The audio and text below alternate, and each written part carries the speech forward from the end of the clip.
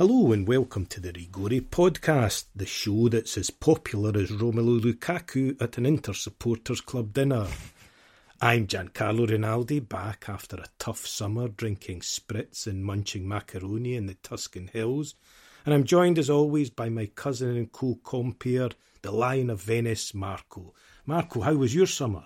It was spent in much the same way as yours. As avid followers of our Twitter feed will know, our paths did cross in those Tuscan mountains for a bit. They did indeed, like this sort of the rare juxtaposition of two planets. Our paths crossed, and there may have been alcohol consumed at some point, but also deep research into Italian football so that we can give people the best quality Italian football podcast on the market. So we're back with a bang. It's been a busy old summer in the Italian football scene, and nowhere more so, I think, than with the bombshell of Roberto Mancini's departure from the Nazionale. I mean, first of all, Marco, did you expect that, and what do you make of it?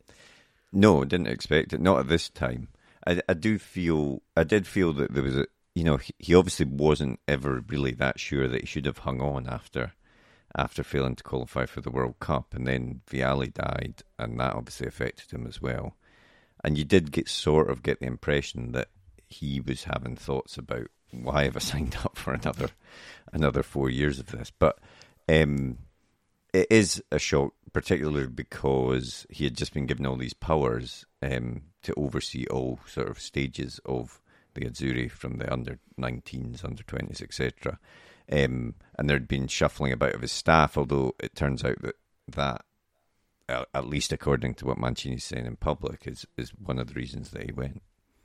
Yeah, no, that I found that intriguing as well, that it seemed like, in a way, it was a classic Italian, the way things appeared were not as they actually were, or at least that's how he's portrayed it. It did look like he'd been given extensive powers, but actually perhaps they weren't quite as extensive as they looked. It seemed that some of the appointments were not quite his choosing, or certainly not how he would have done them. And then they sort of parachuted in Gigi Buffon, which I don't think he had much to say about at all. And so that, again, it's the classic sort of machinations of the Italian Federation that, on the one hand, they say, oh yeah, you can have whatever you want, you're our man, but on the other hand, they were kind of manoeuvring behind him. So, but whatever the reasons, I mean, they were quite quick to suggest that he already had this lucrative offer in place to coach the Saudi Arabian national team, although there hasn't been any movement on that. And I mean, who could blame him if the figures being touted were anything like what was being suggested? Then you could hardly blame him. But it'd be interesting to see. I mean, this will all come out in the wash, I dare say, just what the order of events was. But long story short, it's left us with Luciano Spalletti in charge. And I mean, that too, in a typical piece of Italian politics, had to go through a bit of jiggery-pokery to actually get him into the job. But I mean, a good appointment, Marco, do you think? Yeah, definitely. I think of the sort of available candidates, obviously the serious candidates were him and Conte. There were other candidates like Cannavaro and De Rossi, who, I'm glad that we didn't go down that route. But given what he's achieved with Napoli last season, given the sort of positive football that his teams play, and that he plays the sort of football that Mancini was trying to get Italy playing as well, in the same sort of style and stuff, I think he is the best appointment right now. I'm sure he'll bring his own approach to it, and we'll get some surprises in terms of players and systems, etc. But I'm looking forward to it. I do want to pay tribute to Mancini, though, because I do feel that lots of people focused on the fact that he failed to qualify for the World Cup, and he wasn't calling up certain players or things like this. That there seemed to be a lot of negativity around him towards the end, which is another reason that I think he might have had enough of it. But he won us the Euros when no one thought we were going to do it, and not only that, he won us the Euros with us playing some of the best football we've ever played. We went on that run. We're now the record holders of an unbeaten run, for what that's worth. And I do think that he brought back, a lot of pride in the Azzurri, and I don't think that should be overshadowed by the fact that, yes, he did mess up the World Cup qualification, and he was probably, as many managers are, too loyal to the old boys, and that's probably what cost him in the end. Yeah, I saw a lot of people kind of. I think it's typical when somebody leaves a job, they diminish what they've achieved, and they diminish what he's achieved with Italy. And also, there's a lot of people kind of looking down on what he achieved prior to that and saying, well, his first trophy was actually with Fiorentina in the Coppa Italia, but it was kind of, he just parachuted into that and only won a couple of games to win that cup. And then obviously at Inter, there was the whole background of Juve being weakened and having, far and away the best resources, Man City the same. But you've still got to win these things, regardless of how privileged a position you might be in. And in a way, isn't that being quite astute as a manager anyway?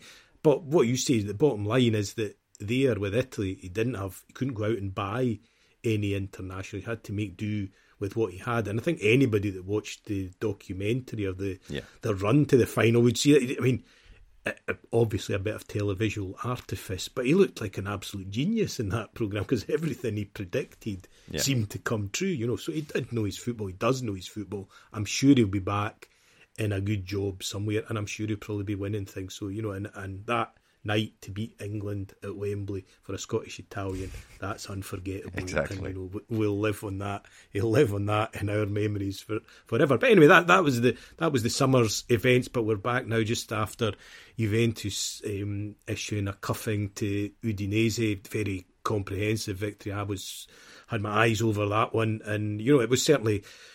Juve tackled some of the issues that they had last season, looked more enterprising, went ahead early on with Chiesa, I wouldn't probably have given it as a penalty, but now I think handball, if it hits your hand anywhere, that's a penalty. Well, I have something to say about that later, but anyway. Got Vlahovic on the score sheet, and then Rabiot completed. Third goal was a beauty, lovely team move, and Udinese swept aside. Udinese last season were off to a great start this season. Not so much so far.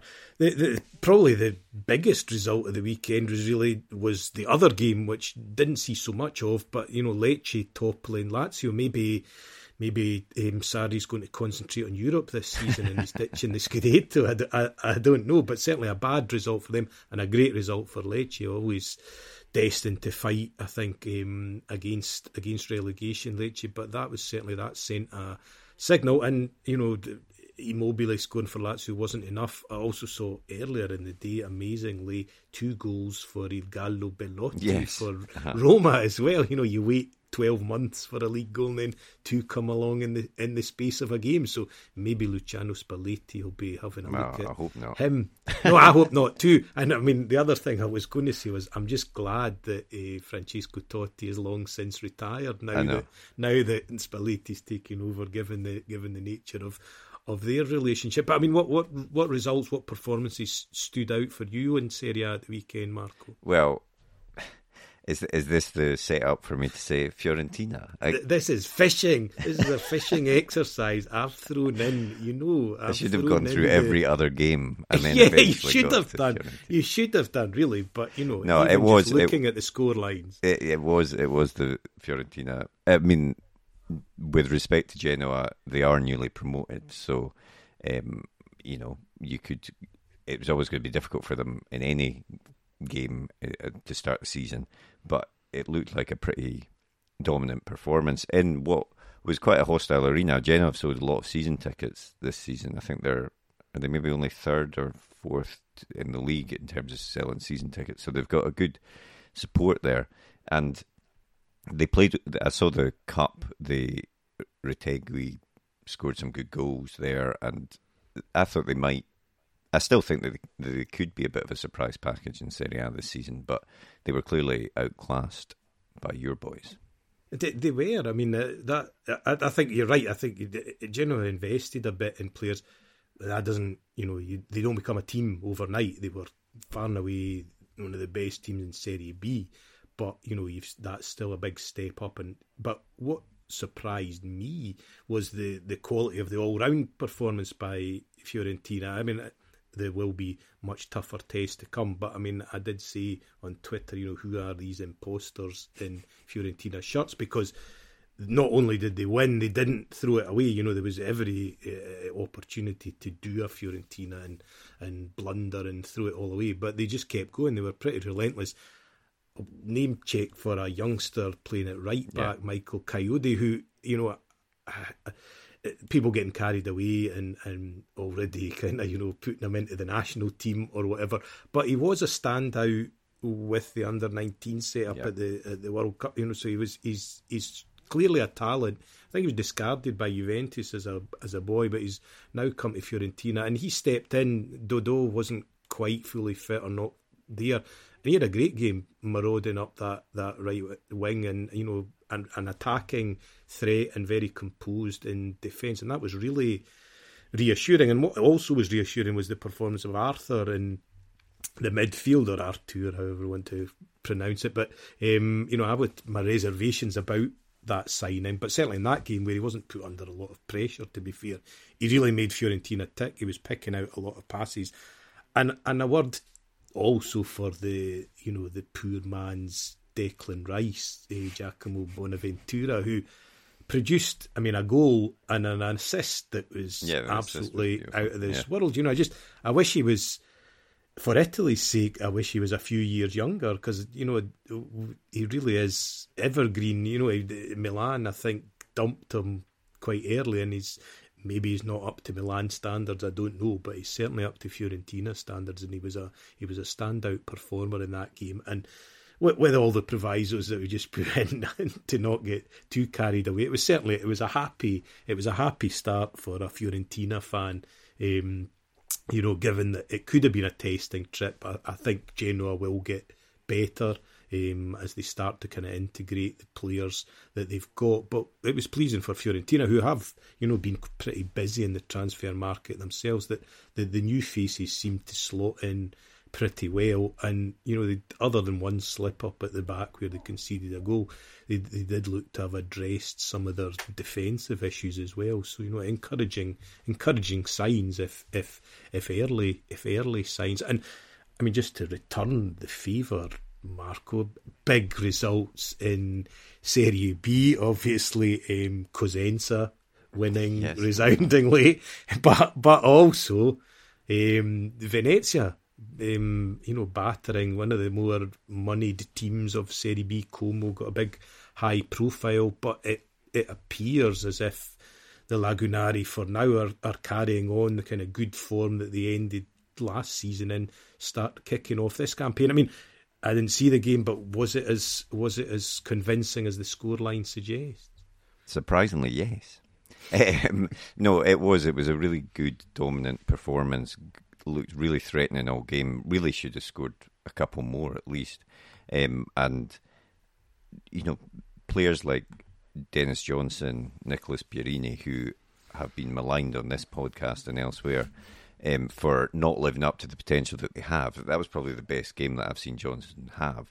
He seems to have, it's one game, so who knows, but he seemed to have better decision making. His control was much better, and he set up two of the goals. He nearly set up an absolute beauty for Poyampalo as well. And we've kept Poyampalo thus far. We hope it continues to the end of the month. And he scored. So yeah, it was a overall really impressive performance. There were Como did have a couple of chances on the break. Joronen had to pull off a great save, and against a team that maybe had better finishers, we might have struggled a bit. Like Como, Joronen made a save when it was 2-0, and we all know that with Venezia, if they let in a goal when they're 2-0 up or something like that, then there's a good chance that they could collapse at that point. But no, it looks to me like Vanoli's worked with what is largely the same team that he had last season, and he knows now more about the players that he's got at his disposal and where they can play and where he can get the best out of them. So yeah, I'm genuinely quite hopeful, which I know is against the grain for this podcast, but I am hopeful about this season based not only on that performance, also the performance in the Cup as well. We got knocked out on penalties, but it doesn't really matter. There is just a consistency of performance there that I think is gives good reason for hope for the season to come. And I mean, this Serie B season kicks off in typical Italian chaotic circumstances where we don't even know who all the teams taking part are. But I mean, well, two things. How quickly is that likely to be resolved? But also, who do you see as the main, assuming that Venezia can keep up this run of form and be as good as you hope, who are the other main contenders, do you reckon, for promotion? Well, it's a difficult one. Like, I think Parma will be up there again this season, but and you would have to think that Spezia and Samp probably, although Samp have their financial issues going on and stuff, but you would think they would be sort of the main teams that are going to be up there and challenging. And then you've got the teams that have done well over the past few seasons, Pisa, Südtirol, Bari. Are these teams going to be able to do what they did last season as well? Maybe. So it's early to say, but as we know from last season, there's no easy games in Serie B.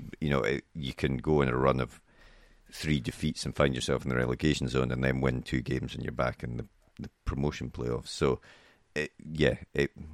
but not for us. I think we'll go on and win every single game and get promoted. Do you think we should have some kind of alarm or klaxon for every time we see there's no easy games? Yeah, exactly.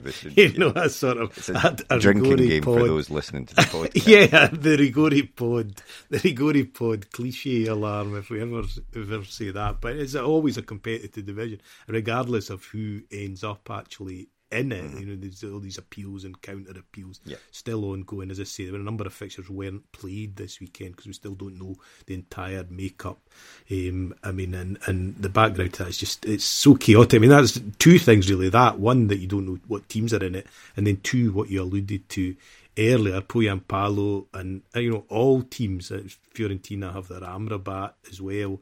That players that, because the transfer window's still open while the season's underway. I saw a couple of managers moaning about this, and I think they're quite right to do so, because how can you build a team if, as I say, I mean, in the end, Fiorentina, I think, are just assuming that Amrabat will go somewhere, although, the valuations dropped from 80 million during the World Cup to 20 million to, will someone take him?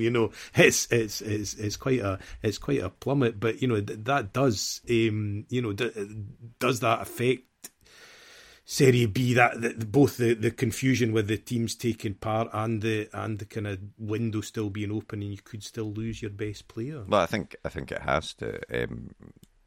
It'll affect every team, but there's the added complication, as you say, about what the makeup of the league is. But although I think on a team level that probably isn't as important, it's more the transfer window being open.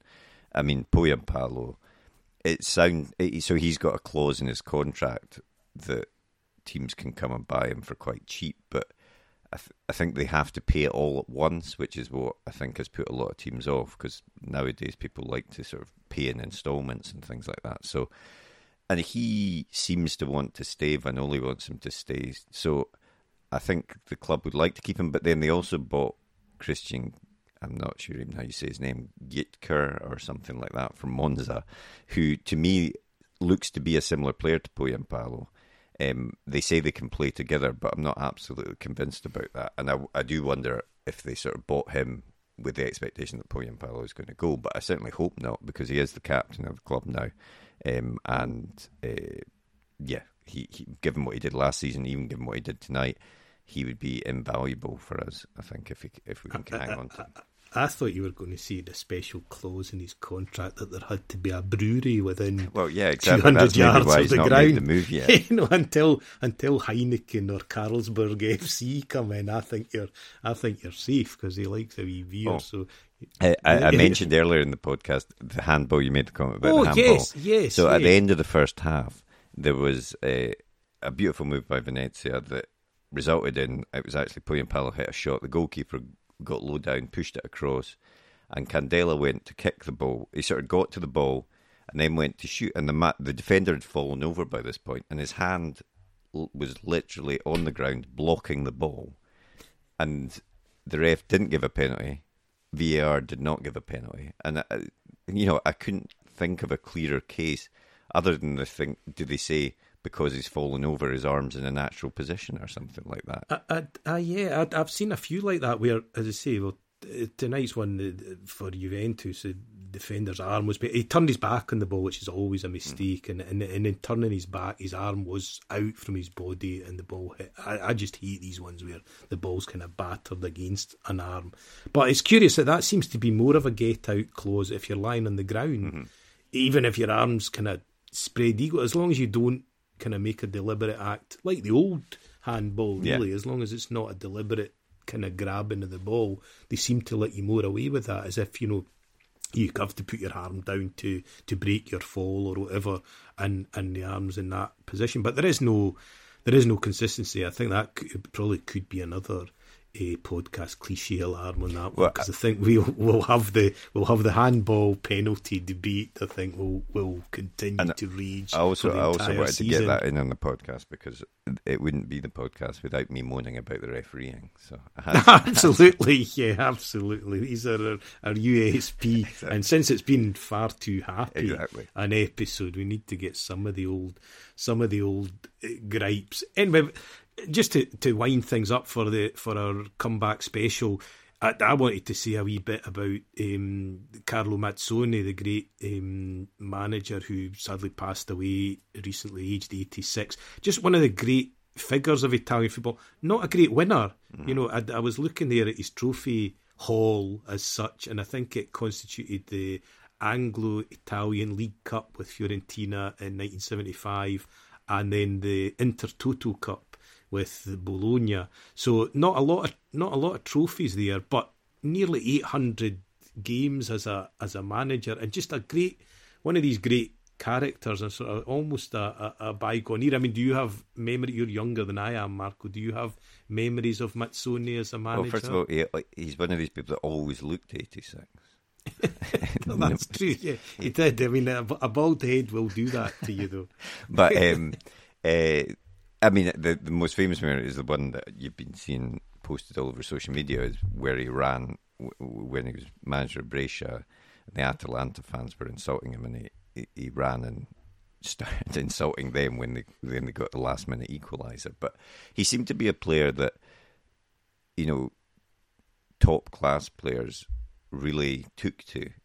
He sort of looked like an old school manager in many ways. He was a sort of old school manager, but Baggio has nothing but great things. I saw Guardiola's tribute to him, Totti as well.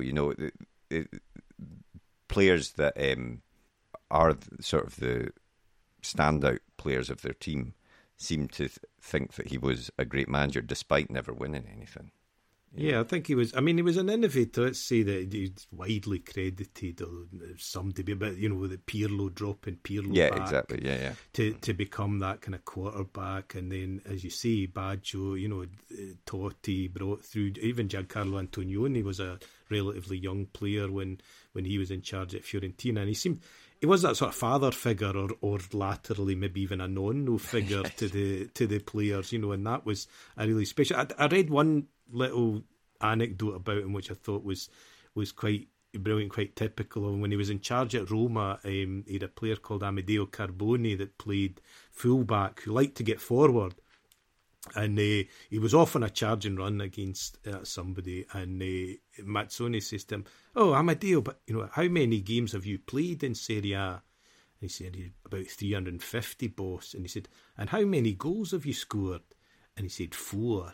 And he says, "Well, get your arse back in defence then, and don't bother running. What the hell are you doing running up the pitch?" So I just thought that was such a... I think he was a guy that didn't, whilst he was passionate about it, he didn't take it too seriously. Yeah. And I think that's, maybe what we miss most now sometimes. It's all about the trophies. It's all about winning. And, and for some people, that is what it's all about, but it's not the Rigori podcast. No. We're certainly not about trophies and not about winning anything, despite our teams having won this week. So, Mazzoni was definitely uno di noi in that sense, that he seemed to take things. He liked a good laugh. And I saw even that after he made that run, the famous run to the Atalanta fans, he was sent off And he sort of shrugged his shoulders to Colleen and said, "Yeah, I deserved it," sort of thing. You know, I'd earned it, kind of thing. So a great guy, and 40 years, best part of 40 years, a real institution of Italian football, and be sorely missed. Yeah. But just a great guy. Anyway, that's us back in the old routine, and hopefully you've enjoyed our return and been looking forward to it all summer as we have.